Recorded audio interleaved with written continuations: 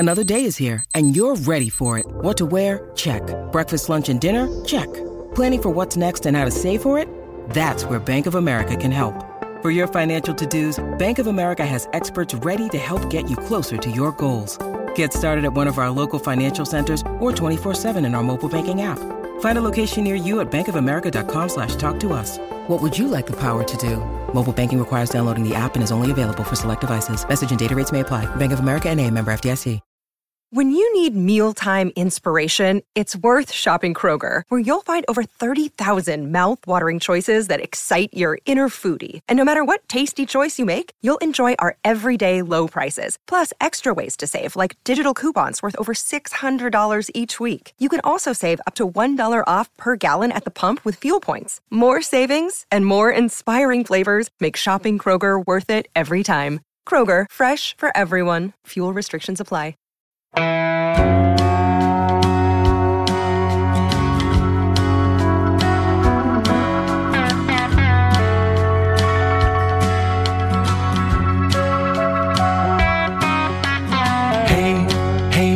where you been?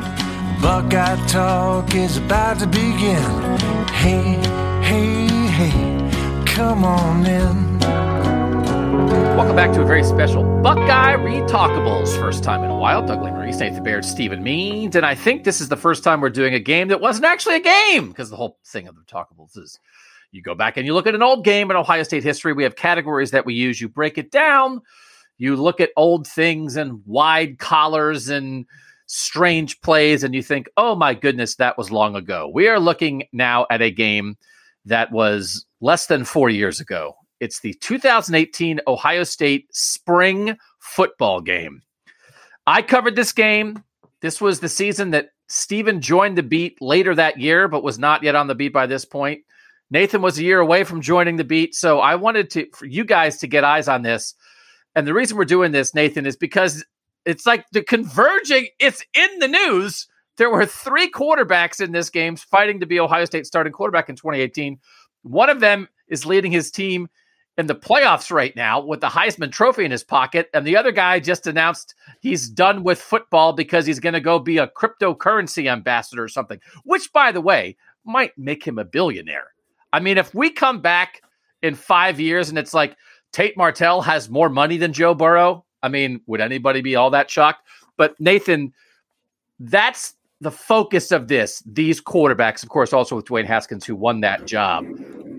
Life's crazy, man, ain't it? Yeah, and does Haskins qualify as being in the news with like Ben Roethlisberger trying to decide if he's coming back, and Haskins is on the Steelers roster, and that's kind of hanging out there on the periphery. But it was a great like little window into the recent past for someone like me who wasn't here for any of the Tate Martell stuff, wasn't here for the actual quarterback battle between Haskins and Burrow, and here you get to see them side by side. It's a very brief snapshot, but an interesting one because you get to actually compare them head to head with the same guys on the field.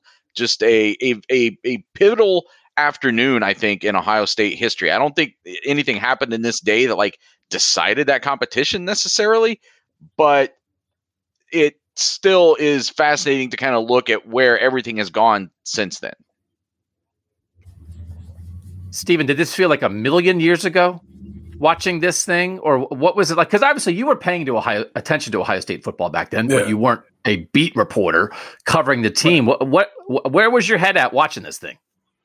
It kind of feels like a million years ago because there are points in this game where they're mentioning players who aren't – most of the players they were mentioning aren't even here anymore. Even the freshmen who would have been seniors this past season, I think there was a point in it where they're like hyping up Dallas Cannon. It's like, oh, man, that didn't pan out at all. He's not even here anymore. So it does kind of feel like a million years ago. I think the only way this would have been more poetic justice has if everything that's happening in the news surrounding some of these quarterbacks now were happening a year ago, because then you could tie in the fact that, like, hey – we also have a 3-man quarterback battle going on where it's really more of a 2-man battle with another guy who's just kind of hanging around.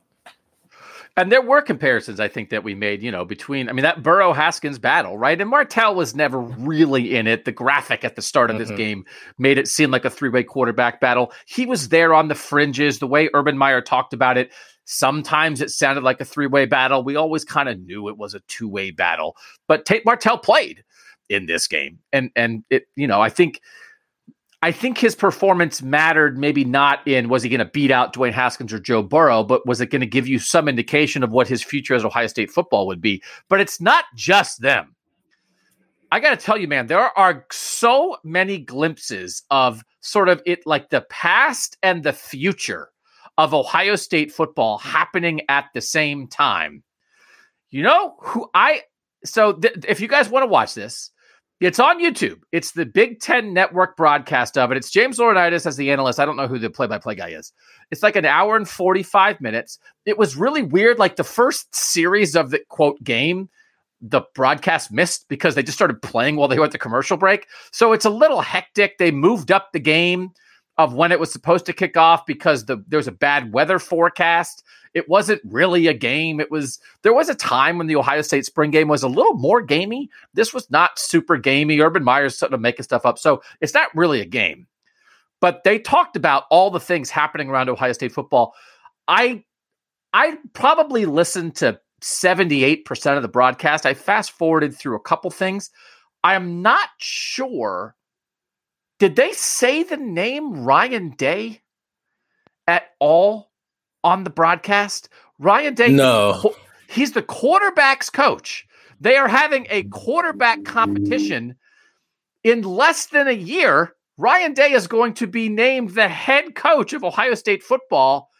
He also, by the way, looks like he's 29. Every time you get a shot of this guy, it's baby Ryan Day. It's like, oh, who's that young guy? Is that a grad assistant talking to Tate Martell on the sideline? It's like, no, it's beardless, young, before I had the weight of the program on my shoulders, Ryan Day. People always talk about when someone becomes the president and they age 10 years in their first year in office. And it's like, listen, man, I'm a middle-aged guy too. Ryan, man, you were a kid back then. But Stephen, it's not like there was a huge conversation of Ryan Day is a great quarterbacks coach and he's so involved in this. It was like, man, this is Urban's show. And that's just not the way we talked about Ohio State football back then. Yeah, no, this job is definitely aged Ryan Day. These are two different people that we see now, what we see there. But yeah, he's just an assistant coach who was just doing his job. You don't really hear him. You don't really see him. I'll tell you who you do see a lot when they go to different players. You see Brian Hartline a lot. Oh, he is active coaching. And it's like, I do, since you're on the beat, was Zach Smith around at this time? Because honestly, Zach Smith is the coach right here. He's the coach. Right. Yeah. I know he's the coach, but is he actually physically around the team at this point? And the reason I'm asking is that they showed Brian Hartline was so active that if you just dropped somebody in from space and they watched that spring game, they probably just would assume Brian Hartline was a wide receivers coach. Yeah, I was noting Brian, but Zach Smith's right in the mix there. Zach Smith's in the heart of it. This is April. That summer is when all the Zach Smith stuff starts popping up. So it is such a transitional year in Ohio State football. By my count, so there were some guys, Stephen, you were talking about guys who were in this game who are still around. By my count, there were 11 guys in this game who were part of the team this past season. Some of them were some of the early enrollees. Sevyn Banks, Master Teague, Dallas Gant, Antoine Jackson, and Matthew Jones were all in that spring at the very least. I think they popped up at various times. But the guys who were actually on the team who were still around this year, Marcus Williamson, Demario McCall, Bradley Robinson, who's coming back for year 7 as a long snapper, was there. Thayer Munford, Haskell Garrett, and Jerron Cage. It's one of those things, Nathan, where on one hand, it's like, oh my God, think of how much has happened to Ryan Day and Brian Hartline and Urban Meyer and Joe Burrow and Tate Martell and Dwayne Haskins and all these guys, Terry McLaurin, all these guys, Nick Bosa, Chase Young, since then. But yet there are guys who were there who are still here now. So it's not a million years ago. Thayer Munford's playing left tackle in this game, kind of for the first time ever. And then he starts for the next 4 years on Ohio State's offensive line. 3 of them as left tackle. But there are those connectors that connect it to today. No, I mean, anybody who was a true freshman, that would have been and came in early, that's their spring game. And anybody who was a redshirt freshman who didn't play in 2017 would have maybe been taking on maybe their first steps towards a bigger role that spring. So I did think that, again, someone for myself, it was a great look into the past to see like Thayer Munford making a play as in 2018 and other guys who were, doing things maybe for the first time for the public, getting to see them make plays as an Ohio State player and then seeing how that paid off. Similarly, it was interesting to hear a lot of names come up, either guys who played in this game or guys who were mentioned in this game with the expectations that were on those guys, and it never came to fruition. Right. And there's a running joke. I mean, every Ohio State fan knows the guy who's like, guys who pop in the spring game and then never quite make it, right? There's a lot of Jalen Harris conversation in this spring game, for instance. That's a running thing. We always know that in the spring game, that's going to happen. But there are also a lot of dudes in this game. I tallied it up. I might be off by 1 or 2. I'm old. I'm bad at math. Do you guys want to guess? And if there were players who were on the roster but maybe didn't play in the actual spring game because they were hurt or because they were just being held out because they were veterans, I still counted them. They're on the team. They're on the sideline hanging out. How many guys on the roster at this time have been drafted into the NFL since then? And this is not counting guys like Haskell Garrett and Thayer Munford and some other guys who are going to be drafted. Steven, take a guess. How many NFL draft picks on the roster at this point in the spring of 2018? 12. And Nathan, that might be what's your guess? mad low. And you're including guys who were drafted after they went somewhere else, like Joe Burrow. Yes. I actually that's where I'm wondering if I'm off, because I can't think of another guy besides Burrow who would qualify in that category. But it's everybody who's around on the Ohio State roster. 2019 draft, 2020, and 20. So 3 years of drafts. I mean, it's got to be higher than that. It's got to be more like 23, 27. Yeah, because it might be like 8 first rounders alone. 27, and it includes a number 1 pick, 2 number 2 picks, and a number 3 pick overall in the draft. Joe Burrow, Chase Young, Nick Bosa, Jeff Okudah. The other first rounders, Dwayne Haskins and Damon Arnett. Second rounders, Paris Campbell, J.K. Dobbins, Pete Warner, Josh Myers. Third rounders, Draymond Jones, Terry McLaurin, Davon Hamilton, Malik Harrison, Wyatt Davis, Baron Browning. Fourth rounders, Kendall Sheffield, Michael Jordan, Tommy Togiai. Fifth rounders, Luke Farrell, Sean Wade. Sixth rounders, Isaiah Prince, Jordan Fuller. Seventh rounders, Mike Weber, KJ Hill, Jayshon Cornell, and Jonathan Cooper. That's a lot of dudes. And I'm sure Bama has that, right? I mean, there's a handful of teams that have that. But Nathan, the idea of there were moments where the future, I think it happened at least once, where the future number 1 overall pick in the draft was dropping back to pass, and 2 future overall number 2 picks were pressuring him at the same time. And it was like, what is happening? How is this the world? And they never won a national title. Like that group, this is a group of all this. They are not all going to come back in 10 years for a parade or to relive something, because they never won a national title. I mean, I suppose they can come back and celebrate a Big Ten championship or whatever, some kind of nominal thing. But you're right; like they didn't reach that highest. But also, you're talking about none of that really synced up perfectly time wise either. Obviously, Burrow wasn't here, and the Bosa Young thing didn't really get to happen together very much. So that also was a factor here too. That if you had gotten to have healthy Bosa with Young healthy and in his coming up at the right time, like that might have been something. Obviously, we can litigate what would have happened if Joe Burrow had been here, and we already have in a lot of ways. Although we've talked more about Burrow Fields maybe than we have Burrow Haskins. I'm sure you guys did that before I ever got here, though.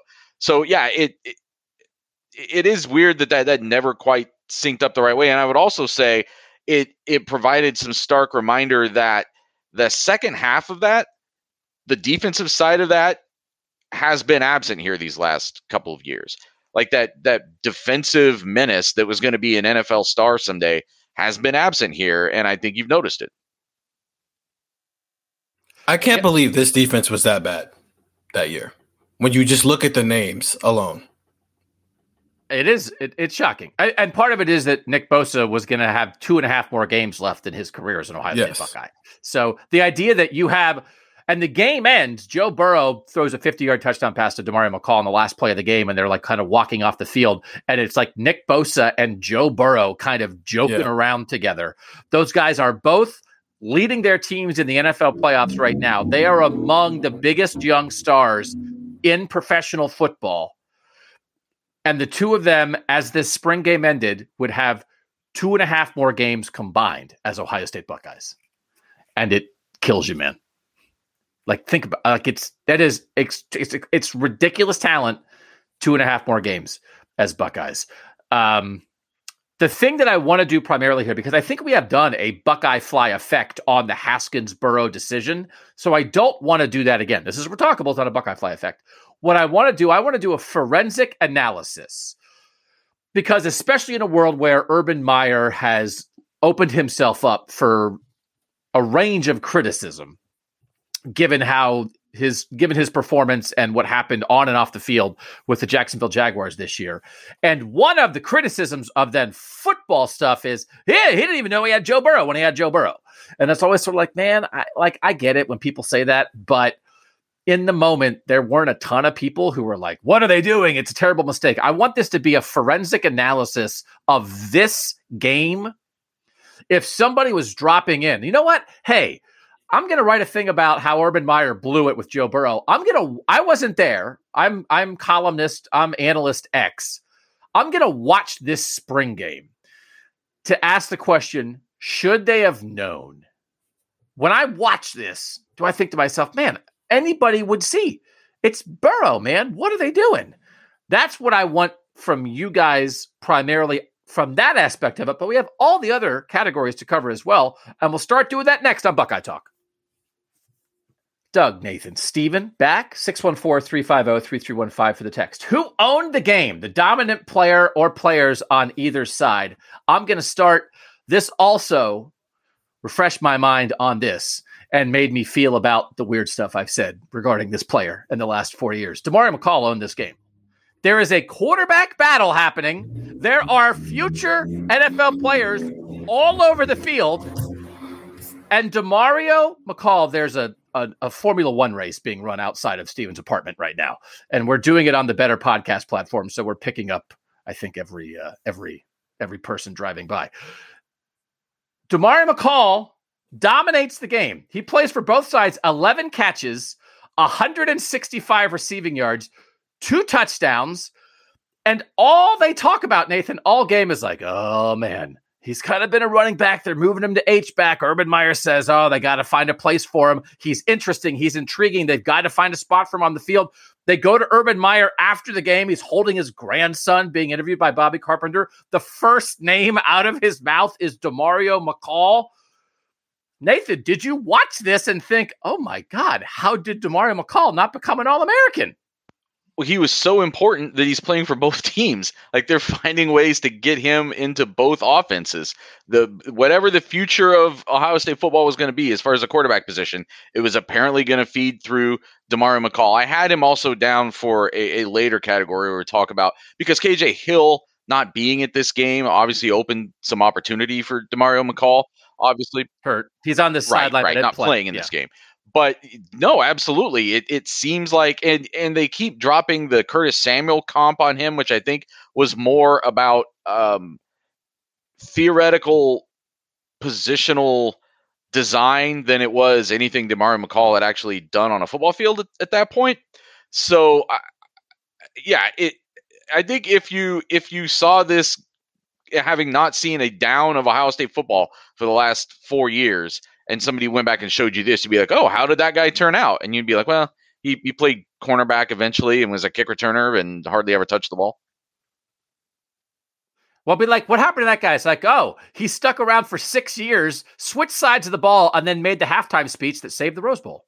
It's like, oh, cool. Did he catch any more passes? No, not really. Steven, is this like, when you watch this, did Ohio State blow it? Like, did they miss an opportunity to not make DeMario McCall a bigger part of the offense at some point? No, they didn't miss an opportunity. The offense just changed, and the concept of what the H-back was just changed, and Paris Campbell and KJ Hill just did a lot of awesome stuff that in 2018 when the season rolled around.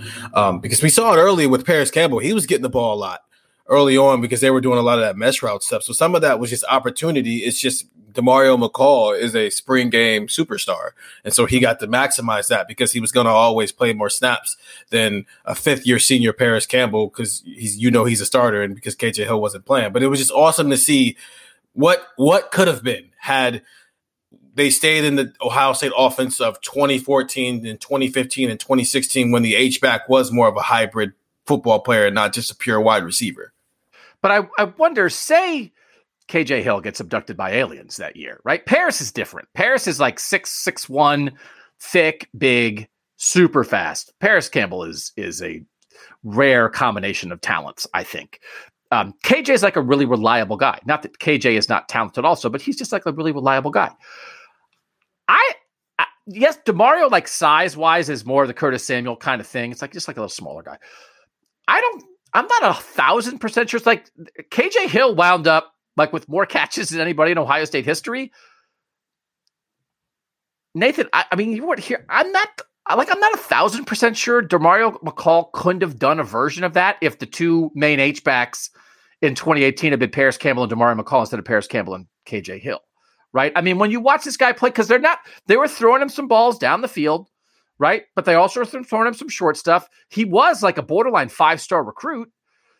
And I do think DeMario, here I am now. It's like, oh, let's do this interesting new thing. And it's like, oh, is Doug doing a DeMario thing again? Cool. We've never heard that before.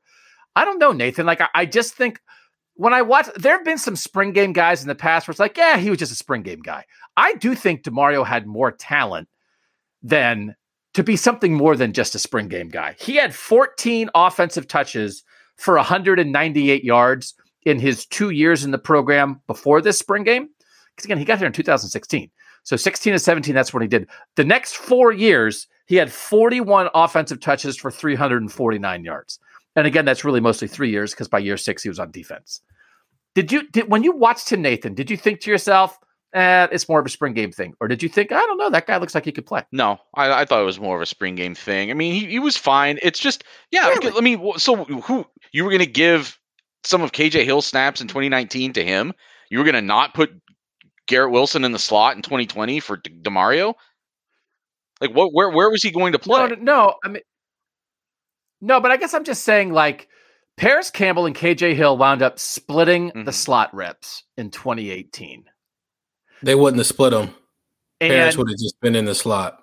Like, because DeMario's that different than KJ Hill. Like, DeMario is then, in the end, a spring game wonder who never really gets to do anything, and KJ Hill is a focal part of the offense for multiple years. I know DeMario's not Paris. He's that different. Well, in the eyes of the coaching staff, he obviously was, because they could have done that with him in 2019, and they didn't. They didn't split the slot reps with anybody in 2019. It was KJ Hill's show. But that's the point. They were also jacking him around a little bit then. He was half a running back and half a slot. Like, you didn't know what he was. Like, it was like Jalen Gill was the guy who was supposed to be in the slot behind KJ Hill in 2019 and then didn't get any snaps and transferred. I don't know. I don't want it to be a 45-minute DeMario discussion, but I think he had some talent and he got caught in between. I think because they kind of did it in 2019. They put Austin Mack in the slot sometimes as like the second string slot when they were mixing some stuff up in 2019. I think that just would have opened that up for Austin Mack to be in the slot, and then your outside guys just would have been Terry McLaurin, Ben Victor, and Johnny Dixon. That's probably more realistic than DeMario McCall at this point, just given how things have played out. Chris Olave. Okay. I mean, yeah, because you got to remember, Chris Olave is not here yet because he didn't get there till June. No, I know, but again, this is the era right before the receiving room explodes. This is the Austin Mack, Ben Victor, Johnny Dixon, Paris Campbell, Terry McLaurin era where nobody thought, man, there's a bunch of first rounders in that room. That's not what people thought back then. Terry McLaurin turned out to be, Terry McLaurin was like hiding in plain sight here the whole time. But he was like, it's like, I don't know, Terry McLaurin, Ben Victor, same thing. It's like Ben Victor's like a practice squad player in the NFL. Garrett Wilson, by the way, talking about the talent at this game, Garrett Wilson on his official visit during the spring game, as also is Harry Miller. So it's like Garrett Wilson is also like, Garrett Wilson's watching this being like, man, I'd like to catch passes from that Martell guy someday. Let me be a Buckeye. Garrett was at practice he told me this. He was at practice 14, if I'm remembering this correctly, and like watching them throw the ball around like that is why he committed to Ohio State. Yeah. Because he thought to himself, man, that Tate guy in a couple years, he's going to be magic. Oh, yeah. The Martell Wilson connection will lead Ohio State to the promised land. All right. That's enough, I guess. I guess my point just would be like, what did DeMario do in this game that made you think he was an underutilized athlete? He caught balls. He was targeted a lot because he played for both teams. What did he do on the field that seemed like it was special? Be open and catch it when they throw it to him. Okay. I don't know. I mean, it's hard to get a gauge on what he actually could have been on a slot as a slot receiver when you can't tackle, because that's like a big thing. I think that's a good point. Yeah. All right. So you're going to just slander DeMario all his way out the door. He saved the Rose Bowl, but we're not slandering DeMario. We all agree he is the MVP of the spring game. We just know that he is also a spring game. I wrote about him, his halftime speech at the Rose Bowl. I've reminded people how important he helped them on special teams and whatnot, but sometimes that's all you get. It's just because sometimes the guys who show up in the spring game are like walk-ons out of nowhere. He was like the number 30 recruit in the country. And then he did a lot of stuff in the spring game, and he never had a role in the offense. And again, it's not because Garrett Wilson was there the whole time stealing his role from him. It's like they were kind of looking for some dudes. And okay, the JT Barrett underappreciated player of the game. Is there somebody here? Now, JT Barrett is there. Again, this is like this transitional year. Like Denzel Ward is there hanging out. All these guys from the team, the 2017 team that just finished. JT Barrett is on the field at one point with Urban Meyer, kind of watching everything. You see at the end, Joe Burrow's like walking over the sideline after one of his touchdown passes. JT Barrett's right there. Joe Burrow, his whole career, as he explains to people now, it's like, hey, how did you sort of learn to be a leader and a quarterback? He's like, JT Barrett taught me how to do it. JT Barrett was the guy who had all these weird nicknames for everybody in the quarterback room and kind of joked around, but put these guys in this place, but also took them under his wing and showed them how to do it. JT Barrett was like super important on the Joe Burrow career path. So maybe it's JT Barrett is the JT Barrett underappreciated player of the game, because he's there helping shape a guy who's going to go on to have one of the greatest seasons in college football history and look like a top 5 quarterback in the NFL, and the other nominees for this category. I threw Jalen Harris in here. He, you already mentioned him, but had some nice catches. Just one of those guys who, because it's the spring game, because you're splitting the offense in half, guys who are farther down the depth chart are going to get their reps. Doesn't mean they're ever actually going to get a chance to show it in a game. And he obviously didn't, but he was productive today, on this day, I should say.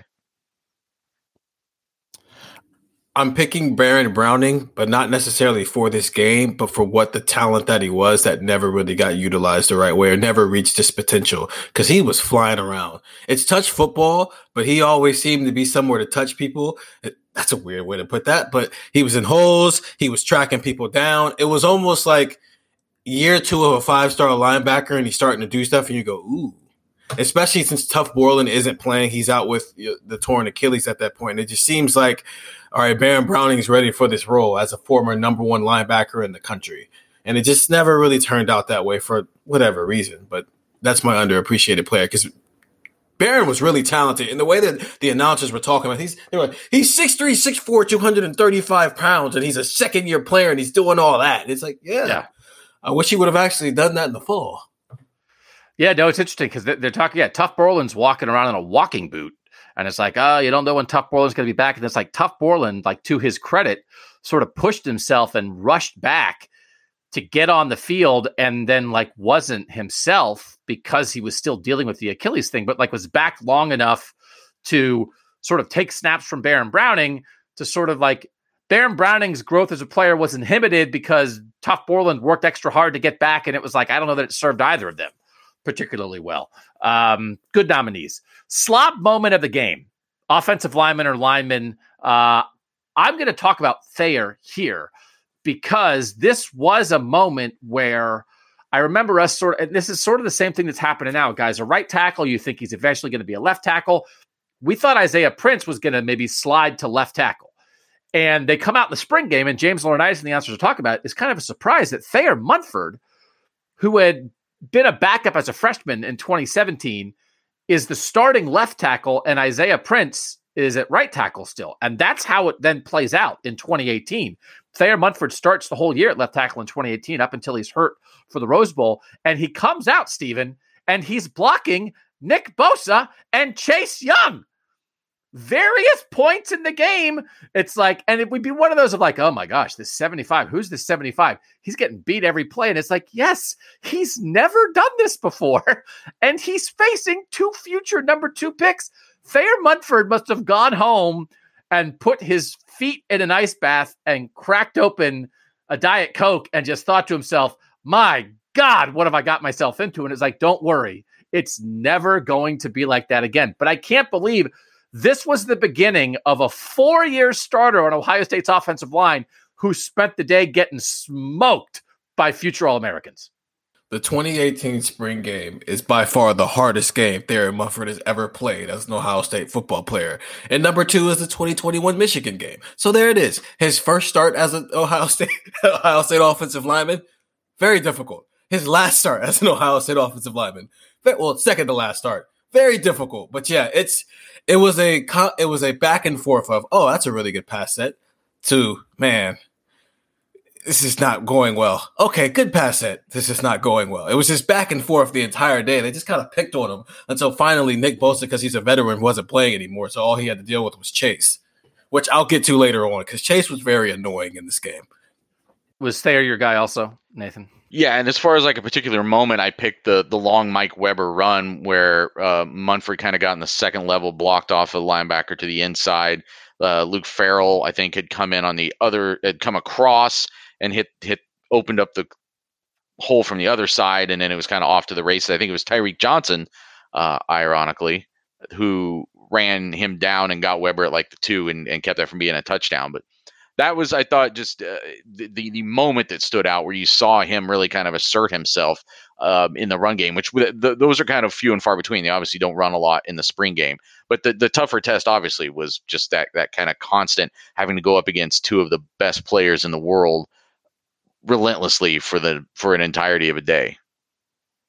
I do want to bring up Josh Myers real quickly, though, with the second teamers. I thought you saw the flashes a little bit with him, especially in the passing game. I think one of the best things that he had as a 2-year starter here was when he had nobody to block, he was always searching out somebody to go maul. And there were multiple times where it's like you see him kind of searching around. And if he doesn't see anybody, then he'll just help a guard and he'll just flatline somebody. So I do want to bring him up. I don't know if you guys have this in a category later, but they were talking during the broadcast about J.K. Dobbins and Mike Weber in the backfield. And hey, they've both had 1,000-yard rushing seasons in their careers. How are they going to work this out? They're going to play both guys in the fall. Will they maybe put them on the field together, which is something that we talked about. They never did. And then it was like, oh, what's going to happen with those running backs? It's like, oh, yeah, they're going to drive each other crazy. And they're going to both like make each other worse. And J.K. Dobbins is going to question his abilities as a running back until he finally gets to be the guy by himself in 2019. So it was funny to sort of like watch them tease that. And it's like, oh yeah, that is not going to go well. So 2018 spring game, man, it's got it all. Malik Hooker, where did he come from award? I had Hartline here because again, it was just like, there's Brian Hartline. So that's not a player, but it's like, where did he come from? It's like, yeah, he's a guy. He's like circling around. He's actually not a full-time coach at that point. Nathan, who did you have for this category? So I had Mike Weber there because I had never really seen the Mike Weber era. I'd only sort of heard the Mike Weber era, and everything I'd ever heard about it was how much of a failure it was. And then he goes breaking off that long run and showing some elusiveness. And I'm thinking like, oh, there was something here. Like they clearly saw something that made them think that he deserved to get those snaps. And I was going to maybe put our dearly departed Tathan here early on, but as the game went on, I felt less and less like it was a revelation for him. And also, everybody knew where he came from.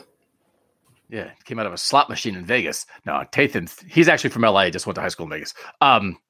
Yeah, but if you'll notice also, again, this is like my thing with Mike Weber. It's like, that was a nice long arc. It was a gigantic hole. Yeah. Like he had a huge hole, and then he ran away from like, I don't know, Jocelyn Wint or something. And it was like, okay, well, that was good. That's usually what he did. But like, if it was a giant hole, he'd take it. And then if there wasn't a giant hole, then it was usually more of an issue, where J.K. Dobbins, if there wasn't a hole, would be able to do some stuff. We have a punting thing we always do. The punting category, Drew Chrisman is punting here. And I was like, was he bottle flipping famous yet? And he was starting to be. The first Drew Chrisman bottle flipping video came out in July of 2017. So this is April of 2018. So the legend of Drew Chrisman is starting to bubble a little bit, that he's not just a punter. Well, he is. He's just a punter, but he has an interesting hobby. So it's a spring game. We don't have to talk about punting too much. The Bill Davis. Let me get my where he came from. I thought you said you had another guy. Okay, go ahead. Yeah, I do. Shaun Wade. I thought he looked really good in this game. Mm-hmm. Really, really good. Really, really good. Like, 5-star, number 2 cornerback in the country, number 17 player, future first round. Like, that's the path he was on. Obviously, it didn't turn out that way, but he played a lot of outside corner and he was contesting a lot of stuff. And it sucks we didn't get to see Jeff Okudah in this game because he was out with an injury, but Shaun Wade gave you enough here to give you some indication of what the future was like. And I do wonder, had he not been kind of jerked around, because I know he spent some time at strong safety and obviously ended up in the slot for a little bit. Had he just been an outside corner his entire career, I wonder how different that 2020 season is for him. Well, he wasn't an outside corner because he didn't win the job at outside corner. That's like with Okudah and Arnett and Kendall Sheffield's still around for this season. And then in 2019, it's still Okudah and Arnett. And then Wade's in the, I sort of understood why it happened. But here at this moment, he had redshirted in 2017 because he was hurt the whole year. So he had been a 5-star recruit, but this spring game was kind of like the first we got to really see him. And he's making a diving interception. I don't have a great place to put this, so I'll put this here. We're going to do this a lot because this game is not a game. It's interesting to watch Urban Meyer still in his element, because this is the season where it starts to wear on him. And this is the season where it's like he's going to his knees during games because the cyst in his head, and he's having this extreme stress, and the Zach Smith stuff is just over the horizon, a couple months away. But this is still like sort of laid back, in control. Let me do the post-game interview with my grandson in my arms. Life is good, Urban Meyer. And it's kind of like the last we see of it. Now you see it again after he leaves Ohio State and he's doing the Fox show and everybody thinks he's good on TV, but he's still conflicted. Will I coach again? I don't know. But this is just like, I'm the man. We're good. I'm in charge. Everything's great. But there was this moment, and Shaun Wade reminded me of it. There was this moment late in the game where Bobby Carpenter, who is the sideline reporter for the game, is interviewing Andrew Norwell on the sideline, who's a former Ohio State offensive lineman. He had just signed as a free agent with the Jacksonville Jaguars. Then later that drive, Shaun Wade makes a diving interception. And as he goes to the sideline, they show Shaun Wade, hometown, Jacksonville, Florida. And then 10 seconds later, they go to Urban Meyer, and Urban Meyer is waving his arms or something. And it's don't do it. Avoid the the Jacksonville is chasing you, Urban. Run from the Jacksonville. But it's just who would have thought? It's I wonder, you're watching the 2018 spring game. It's I wonder if Urban will coach the Jacksonville Jaguars someday. Does that seem possible? And watching it now, it's just you're on the alert for the curse of the Jaguars that's going to take down Urban Meyer. All right. So Shaun Wade, that's a good guy for that category. Drew Chrisman punted 4 times. Nobody really cared. Questionable coaching moment. This is named for Bill Davis and Tim Beck.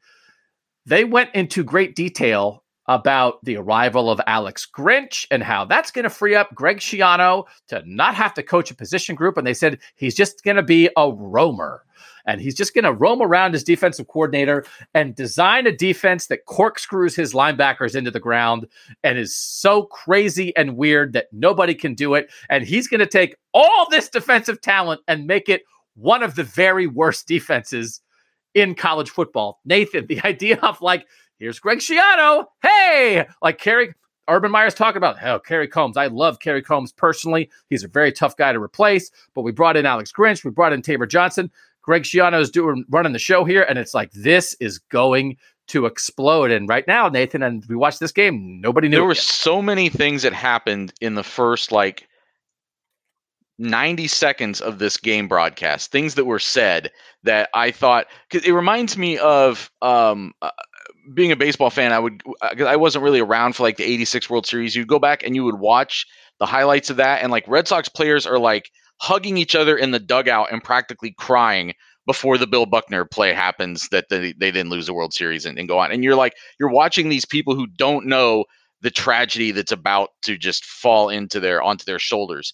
And I'm listening to this pregame, and not only are they talking about the two running backs and Brian Snead about to arrive in the summer, so the whole catastrophe that's happening in that backfield, but then they bring up Tabor. They're asking Urban, hey, Tabor Johnson and Alex Grinch just got here. What are they going to bring in? And he's like, oh, yeah, both great coaches. And of course, we just lost Kerry Combs. And you're like, oh, it's just every single one, if you're an Ohio State fan, has to be just a little bit of a stab in the heart, because every single one of those things, you can trace back a lot of the deficiencies of 2020 and 2021 to the things that were being talked about in the first 2 minutes of this broadcast. Watching the spring game was like watching a horror movie at the movie theater. It's just don't go in there. Don't hire that guy. Don't bring that running back here. It was yeah. This is why when people say that if you had a chance to just go back and look at all the decisions you made in your life, you should say no, because you're going to see a lot of bad ones. Yeah, I hope they don't do a 90-minute telecast about it. The Kenny Guyton Next Man Up Award. Master Teague is doing a lot in this game as an early enroll freshman. And it's hey, it's Mike Weber and J.K. Dobbins. Antonio Williams is still here. He's eventually going to transfer to North Carolina. But then, hey, there's this Master Teague guy. And there's a lot of Tate Martell and Master Teague kind of running the zone read together. And it's oh, wow, I don't know this guy. And then it's well, no, that's just that's what he is.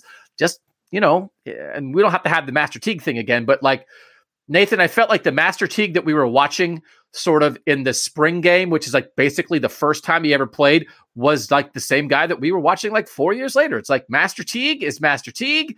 And if there's a hole there, he's got great big wide shoulders and here he goes. But if you want him to get a ton on his own, it's probably not going to happen. But he sort of arrived fully formed, plopped into this game. Yeah, his name wasn't Mystery Teague. It's Master Teague. There was never a mystery to Master's game. I mean, this is what he was as a high school star in Tennessee. This is what he was, like you're saying, as soon as he kind of walked on campus.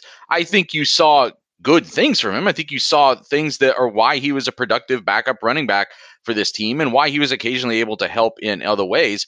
But you're right. It was also a fun thing to watch in the spring game. It's a fun thing to have as your backup guy. But as what Ohio State needed from its star, its lead running back, they would go through most of 2018 looking for that. It wasn't going to come from Master Teague, and it wasn't coming from those two guys that they needed at the top for the most part, too. Anybody else have a Next Man Up Kenny Guyton award here? Nah, it's hard to do that in spring games. It is. It's designed to do that. The whole thing is Next Man. And I said I put DeMario here because with KJ being out, that's why he got such a featured role. Yep. All right, John Cooper for Bite as a Pup Award. I put Chase here. I didn't know if you is that where you had Steven? You said you had a Chase point you want to make. Yeah, let's talk about it now, because he's still a pup at this point technically, because he's coming off his freshman year and he doesn't have 10.5 sacks in a year yet. And it's really, really annoying. And it reminded me of this past spring game where we're trying to watch the quarterbacks, but Jack Sawyer won't get out the way and he keeps getting sacks, except Chase is doing it against the starting tackles.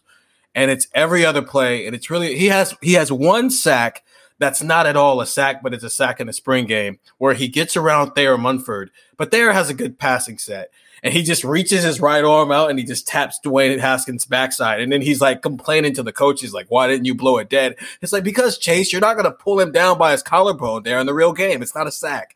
But it felt like every 3 or 4 plays, he was touching a quarterback. It's Chase, no one's here to see you. We're trying to figure out who's winning this quarterback battle right now. And here goes this future Heisman Trophy finalist getting in the way of all that. Yeah, Chase is quite good, and we all saw it. Anybody else with the pup there? You good on the pups? I mean, there's we got a glimpse of someone like Pete Werner doing some things when he was still kind of on the up and coming. Wasn't quite the neck yet. He was still a neck in progress. There were some guys who, Urban, again, at the start of the broadcast, name checked Sevyn Banks, which that one like almost gave me like whiplash. Like all the people who we were going to be able to see in that game, and Urban's asked about, we got this crowd here, and like we know that. We know Nick Bosa can play in front of these guys, but I want to see what Sevyn Banks does. I'm like, what?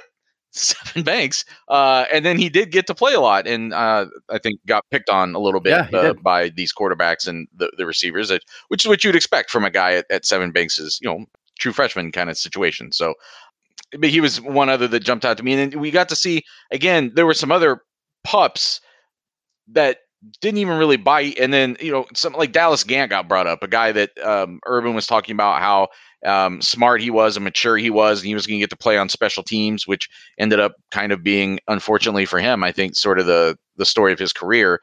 So some guys that, you would have had a lot of promise about. Again, if you were an Ohio State fan in the spring of 2018, you would have been thinking like, man, what's that guy going to turn into? And it just didn't really ever happen the way that I'm sure that those guys wanted it to. It's crazy. Sevyn Banks looks like he's 16 in this game. Like he's skinny, like he just got there. He's trying to figure it out. Joe Burrow and Dwayne Haskins are like dropping bombs on his head. And he's like, man, I'm just trying to survive this spring game. He's so young in that game. But again, that's what happens with these guys when they early enroll as freshmen. The Ted Ginn Jr. speed moment. I put Tate here because I actually thought Tate looked fast. And so we are saving the hardcore forensic analysis of the Dwayne Haskins, Joe Burrow battle until the end. Tate was not really in it. So let's do Tate here. Tate didn't throw it great in this game. But Stephen, when you watch Tate Martell play this game, I guess the two questions are, did he look like a guy who could have been a starting quarterback at Ohio State in the right situation?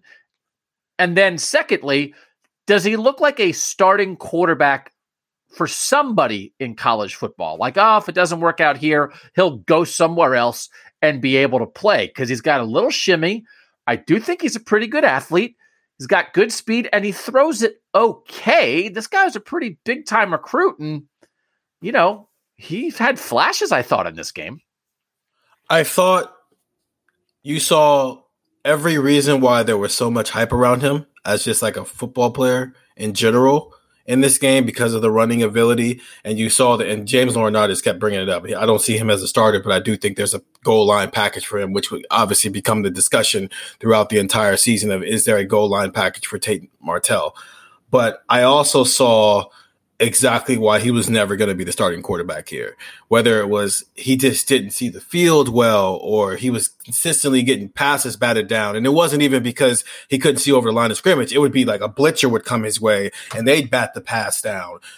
He was inaccurate at times. He wasn't good at being a quarterback. He was just good at being Tate Martell in this game. But I'm surprised he did not go on to be the starting quarterback at Illinois, or the starting quarterback at East Carolina, or the starting quarterback at Troy or somewhere, Nathan. This looks like a guy who can be one of the 130 best quarterbacks in the country and find a job. I wonder what other options were really on the table for him before he decided to go to Miami. Because he really probably should have been at Miami of Ohio, not Miami, Florida. And he could have been something really good at that level of football, or maybe even something higher. Like you're saying, maybe even somewhere else in the Big Ten, in Illinois or Rutgers, a lower division, somebody that hasn't been bringing in, because Ohio State made a change in the kind of athlete that it uses at quarterback now. Like I don't mean this to disparage anyone. Like, would Tate Martell have fit in better in the era of Ohio State football where Craig Krenzel was a starter? Like, could Tate Martell have fit in better back then? No, I think I wrote this too at the time when he initially announced that he was transferring. I think he fit perfectly in in this era from 2008 to 2016, where quarterbacks at the college level were more athletes than they were quarterbacks, especially at these power programs, like the Braxton Miller type of quarterback, the Tim Tebow type of quarterback. He fit perfectly in that world. He just happened to get to Ohio State at the exact time where they were moving away from that world. I don't think I think he's a reasonable heir apparent to like Braxton Miller, JT Barrett, Tate Martell. Yeah. Like, I think you can draw a decent through line there. And we've talked about this, and you did write about it, Stephen, at the time. This is an old conversation. I mean, I do want to keep us focused on like what we saw in the game. I thought he looked dangerous in the zone read game. He seemed to have a feel for it. He seemed to know when to pull it, and when he pulled it, he'd get out there. He does, Nathan, he has some moves, but I thought in the open field, he looked like a guy who could break some plays. And again, is he going to lead you to a national championship? No, but I thought he could have been a winning. I thought the way he played in this game, somebody could have taken him and won games with him at like the level, maybe 2 levels below Ohio State, but maybe only 1 level below, right? Maybe. Could he have won games at Michigan State in this era? Could he have won games at Minnesota in this era? I think maybe, but I'm sure he could have won games in the MAC with the way he looked today. But I mean, he chose Miami, Florida. I don't know how focused he was on football when he's got South Beach there. He probably should have gone to UNLV right away. Right? He went to high school in UNLV. His high school coach was like the UNLV head coach at some point. He should have gone straight there and just played there. And by the time he got even to UNLV, like Nevada, I think was a better football program in a lot of ways than UNLV was. You could have gone somewhere like that and found an offense that could have been tailored around what his talents were. And that just, I think Steven's right that I understand what you guys are saying. I think my point being more that this just wasn't, you couldn't be like this size of a quarterback with this skill set. This was almost the moment where that stopped being an option at Ohio State. Like this, April, whatever, 2018, that day was almost like crystallized that era had ended and it was going to be all this from now on. And you had 2 guys on the field who threw it a lot better. Yeah. And I will say though, there was no such thing as a broken play with Tate Martell, and they kind of let him roll with a little bit. Cause there were some other times where Dwayne and Joe would have some scrambles at times and they would blow the whistle dead as soon as they got out in space. They kind of let Tate roam and let him like have his moment with that. So I do think that aspect of his game, if you put him at, like you said, Illinois or Miami of Ohio, he has a skill set that was enough that if he plays an Ohio State football team or a Penn State team and on any given day, he's going to give that team fits. And maybe it's only, 21-10 at halftime because he kept taking off. Mm-hmm. And instead of it being a 7-yard loss because he got sacked, he got a 30-yard gain on that play. And he finishes the day with 212 passing yards and 160 rushing yards because he's just all that team has. That was definitely on the table for him. Later in 2018, Ohio State struggle against a freshman from Nebraska named Adrian Martinez.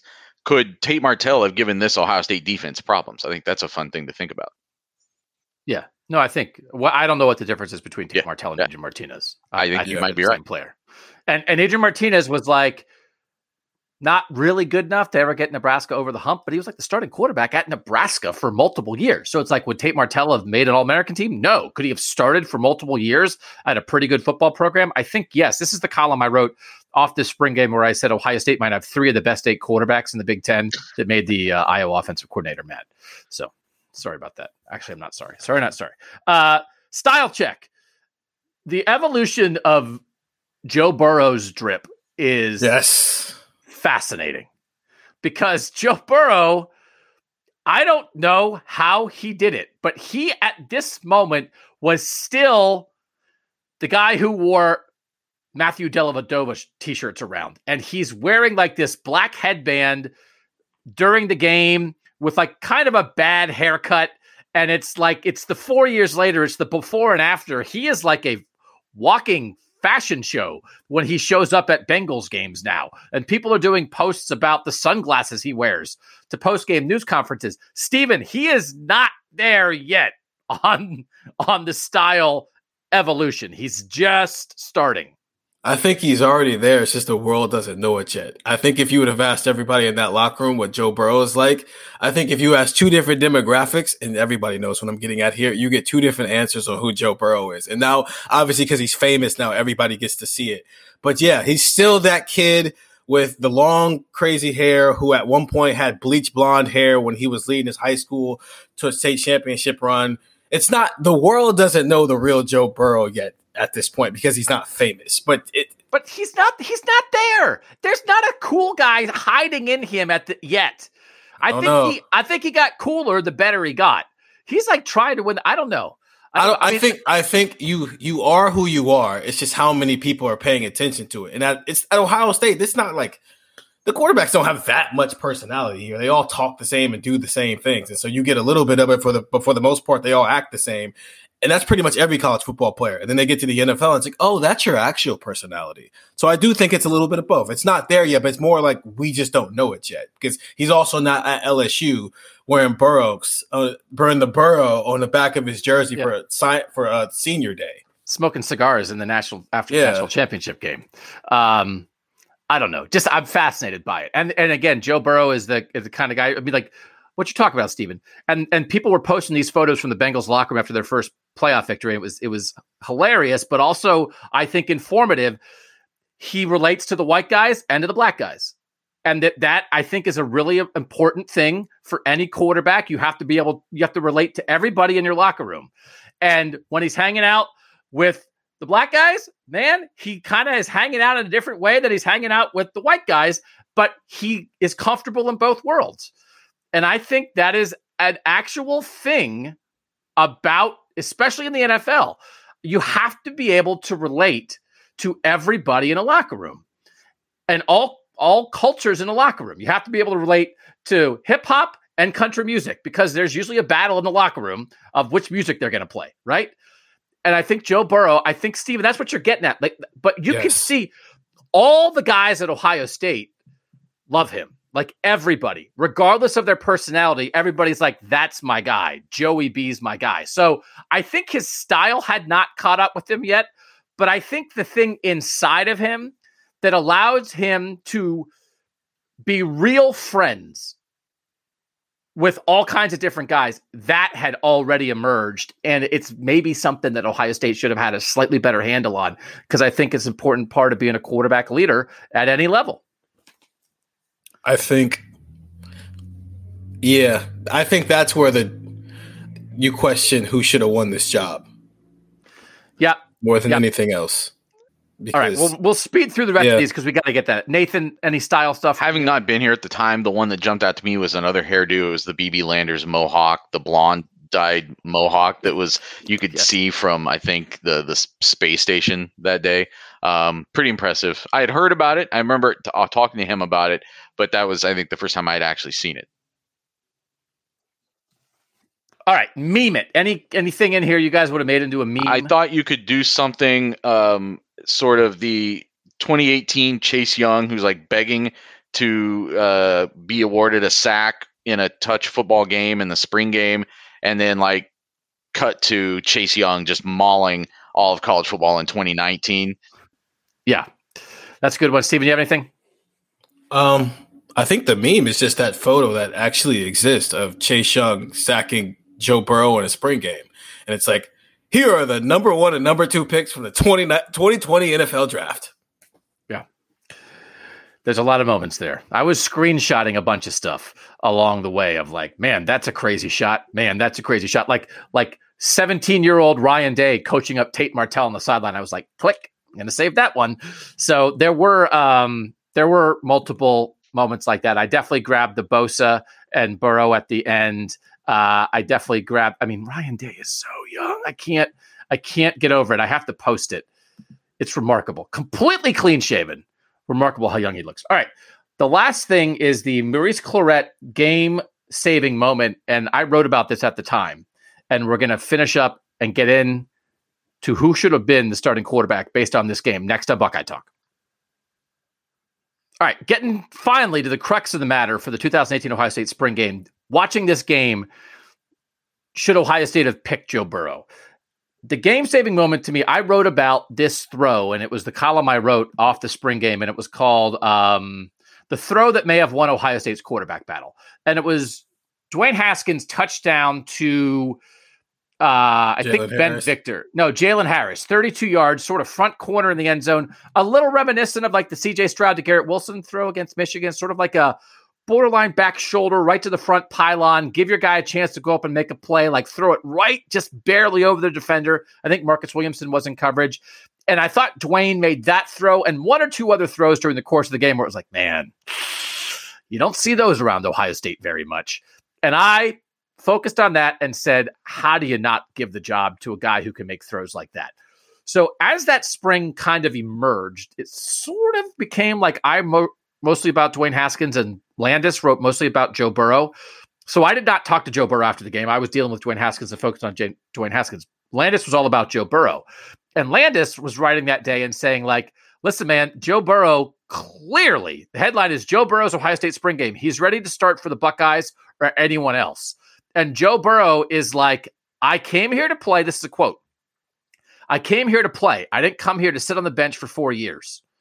I know I'm a pretty darn good quarterback, and I want to play somewhere. So let's get right to it, Nathan. As we watch this game, and I'll grab the stats here in a second. When I was writing about Haskins, I even wrote something like, yeah, sure, Joe Burrow moved the offense. Hey, moved the offense. He looks smooth and in control, but who cares about that? Dwayne Haskins made some cool throws. I have a view of this, but I want you guys to get it because you weren't writing about it in the moment. Nathan, when you watched this game, what did you think about the decision for Ohio State to pick Dwayne Haskins? And again, we're going to base it. We know all the other stuff. If we're using this as a chunk of the evidence, what do you think? I can't say that I watched this game and thought that it showed that Ohio State made the wrong decision. But I also didn't look at it and say they clearly made the right one. Like that there was a huge separation here by any means in favor of Haskins.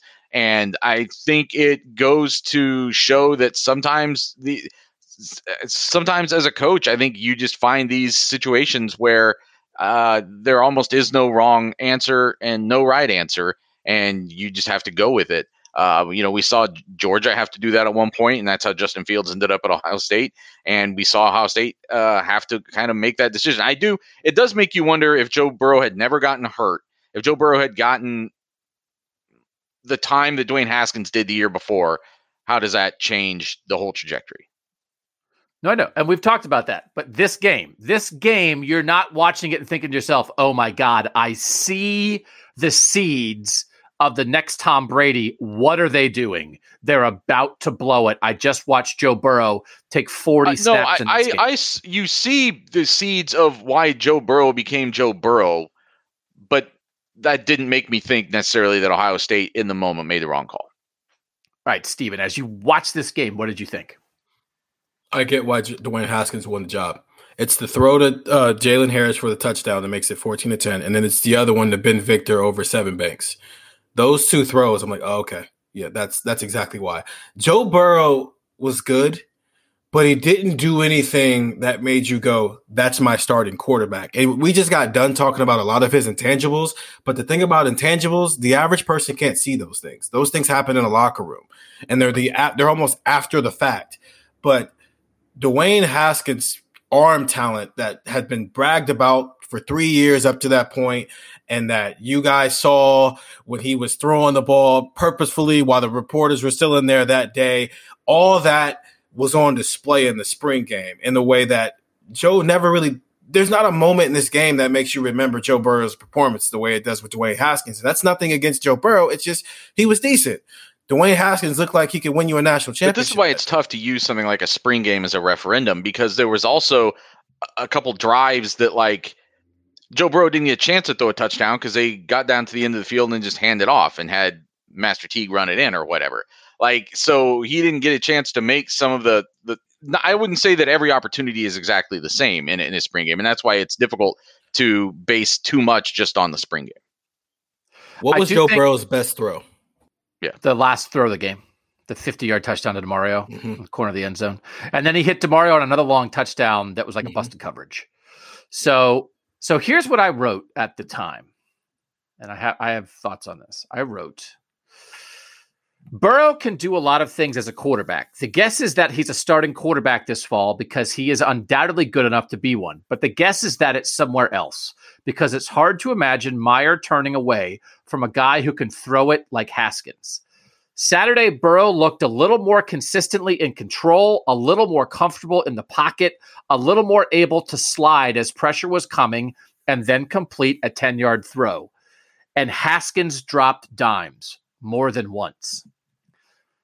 So that's like what a sports writer thinks. What do I know? Because I'm like, well, Joe Burrow looked, I don't know, more like a quarterback, but didn't Dwayne Haskins make a couple cool throws? And I've always thought that like the idea of like they made a mistake is like you hang that on Urban Meyer and maybe Ryan Day and Kevin Wilson are the guys making that decision. It's like, man, it's crazy. Nobody would have thought that. In rewatching this, Nathan, I thought there were enough seeds of the guy who is just comfortable in the pocket, feels pressure, moves around, finds the open guy, makes the accurate throw, and also does have some upside stuff. He made like a back shoulder sideline throw to Ben Victor that I was like, I think I've seen Jamar Chase make that catch multiple times this year. It's like Burrow gives a bigger receiver a shot on the sideline and the guy goes up and gets it. I think Haskins was the obvious choice, but in rewatching this, I thought there were more seeds than I remembered or expected for somebody who knows a lot about quarterbacks to say, you know what? I know this is going against the obvious thing, but I see something here. And I know Dwayne's arm, and I know Dwayne's size, and I know Dwayne's skill. But I think I see something here. I think I see a guy who, for whatever reason, is just in control. And I think there's maybe some people, some quarterback gurus, who in that moment would have shocked everybody and picked Joe Burrow. And maybe it wouldn't have worked out the same way. Because again, this Joe Burrow is not the LSU Joe Burrow. And Joe Burrow didn't go to LSU in 2018 and light the world on fire right away. Right? Joe Brady helped him a lot at LSU. LSU gets a lot of credit for Joe Burrow, right? I mean, it's not like Ohio State dropped him fully formed into LSU and said, hey, here's a national championship quarterback. He wasn't all the way there yet. But a lot of the stuff that you're going to see in the playoffs when the Bengals play the Titans on Saturday, and I think the Bengals are going to win. I thought you saw some of that pocket presence and some of the accuracy and some of the decision-making, Nathan, a little more than I remembered. And I'm not saying, I wouldn't say they made the wrong choice, but I saw enough that I thought you could have picked Burrow after this and said, trust me, I see something. I think that might be true. I think it's also true, though, that you saw the seeds of why Dwayne Haskins was going to throw for 5,000 and some yards and 50 touchdowns or whatever it was that fall. Like that fall with that team, with those receivers who he'd built a rapport with. And that's why I think it was just almost an impossible choice to have to make in that moment.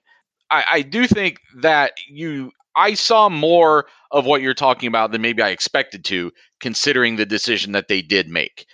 That if you look past those, just the numbers actually were pretty close, except for the touchdown passes where I think Haskins had the edge. And again, there were some reasons I think that happened, just the way that game played out. But that is, at the end of the day, what the coaches are that is what they're paid to do, is to look and analyze and from the outsiders looks like an impossible decision and make the tough call. And I think there's probably a million cases where they've done that and it's turned out right for Ohio State. And this is one where you just question it. I wonder if Joe Burrow and Dwayne Haskins were the same age, they would have picked Burrow. Maybe. Because at this point, you're probably not thinking Dwayne Haskins is going to be a one-year starting quarterback and then go off to the NFL. While with that would have been, I think Dwayne was thinking. Dwayne thought that. Yeah, listen. Dwayne was, but he was on that island by himself at this. Well, him and his family lived on that island alone right now. I think most people, even in that coaching staff, would have thought, okay, do you want 1 year of Burrow where let's just say Burrow doesn't throw 50 touchdown passes, but let's just say like the offense still takes the next step and he's 42 touchdown passes, 4,200 and something yards, only 7 interceptions. It's a quality enough season where Burrow, he's been in college for 4 years. Let's go to the NFL, even if I'm not a first round draft pick. Well, maybe he's a second day guy. Or do you take Dwayne where with that you get him for 2 years? It's probably what you're thinking at the time. If the talent is, if it's that close of a race, you go with the younger guy. That's just how sports works. So I do wonder if they had both been 2015 recruits, I think Joe Burrow would have won this battle. And it's funny to think that it ends up that Dwayne is only going to play 1 more year and Joe's going to play 2 more years. Right. And it's funny how those things work out. There are times, actually Ohio State, we've covered this. Ohio State has a history of picking the wrong quarterback. I mean, they do it all the time. It takes them a while to come around to the right guy sometimes. So, start with Justin Zwick and eventually get to Troy Smith, Joe Germain, and Stanley Jackson. They kind of never worked that out in a way that, maximize the potential of those teams back then. We know the history here, that it's a little iffy sometimes. But I do think, there are times I'm just trying to think off the top of my head, right? There was the year I think Matt Flynn had been Brett Favre's backup, I think, in Green Bay, and the Seattle Seahawks signed him to a big contract. And they also drafted a guy in the 3rd round. And then it was like, well, we signed Matt Flynn to be the starting quarterback. And then in camp, they were like, this 3rd rounder is pretty good. And the 3rd rounder was Russell Wilson. They were like, sorry, Matt Flynn, we're going with that guy. And right, that like you did the unexpected thing. And so I just think there was room for that, right? And who knows what happened. I thought Dwayne was going to be good in the NFL, has not worked out for him in the NFL. I think not all because of on-field things, not all his fault. That situation, I think, wasn't great for him. I don't think he was as locked in as he needed to be. But Burrow clearly has it. And I think you saw what he is now. It's like the reverse, Nathan. I'm not saying that you would have watched Joe Burrow in this spring game and said, yep, next Tom Brady. But now that people are saying, and that really is the comparison for him because he's not, right? It's more about just making the right throw. It's that style of quarterback play. But he might be a top 5 quarterback right now. It's not that you would watch that game and say, yep, he's going to be that. But now that he is that, when you look back on that game, it's not like you're like, holy moly, that came out of nowhere. It's like, I see a little bit more of it than I expected. Yeah, and what I think it makes it an even more interesting discussion is we've already talked about, had the retalkables, like you said, or the Buckeye Fly effect about did Ryan Day make Dwayne Haskins? Because Dwayne Haskins has never been the same quarterback since he separated from Ryan Day. And I'm sure people were asking when Joe Burrow came out of college, like, is this just the Joe Brady thing? Is it just this system made him and he'll never be able to replicate that? And now we're seeing that he's nowhere near Brady and he's had a significant injury in the middle of all this. And between his 2 seasons, like tore an ACL and was out for an extended period of time and has come back and is blowing the doors off the place. And I think that you play that back in your mind and you're like, well, which guy then really probably had the higher ceiling in that moment? And by the way, Joe Brady left LSU, went to the Carolina Panthers as his hot offensive coordinator, got fired. So it's like, who made who? It's like Joe Brady and Jamar Chase and Justin Jefferson made Joe Brady. That is, it's like, he did a good job, but he also had unbelievably talented players to make him look good. So what are you going to do? There's also there's a chance Brady just unlocked whatever was already there. Yeah. If anything, I'll give Brady credit for that. But yes, the fact that like Joe Burrow and Jamar Chase have now both gone to Cincinnati along with what's his name from Clemson, and they're doing what they're doing is pretty ridiculous. T. Higgins. Yeah. T. Higgins, yes. So, and again, this is not the discussion of would Ohio State have been better off if they keep Joe Burrow, they don't get Justin Fields, all that stuff. We've done that before. This is just this spring game. When you watched it, what did you think? That'll wrap this up for this version of the Buckeye Retalkables. The next game we do probably won't be a spring game, probably will be an actual game that mattered in the standings between Ohio State and another team. But given Tate Martell, the end of Tate Martell's career, and it was like, the guy who tweeted it this week was like, he's retiring. It's like, well, he's been in college for 5 years, and I think he's done, and he's never really played. He would have had another year. He could have played. What did we? I know, but he's not. But like, is he being retired or is he retiring? Like, I mean, it's like, I'm retiring too, but it's like nobody wants me. So what are you retiring from? So that and Burrow is doing what Burrow is. It just sort of made it the right time to have a little fun with something like this. Thanks to you guys for being part of it. We'll come back with more Buckeye Retalkables this offseason, more Buckeye Fly effects this offseason. For now, for Stephen Means and Nathan Baird, I'm Doug Lesmerises, and that was Buckeye Talk.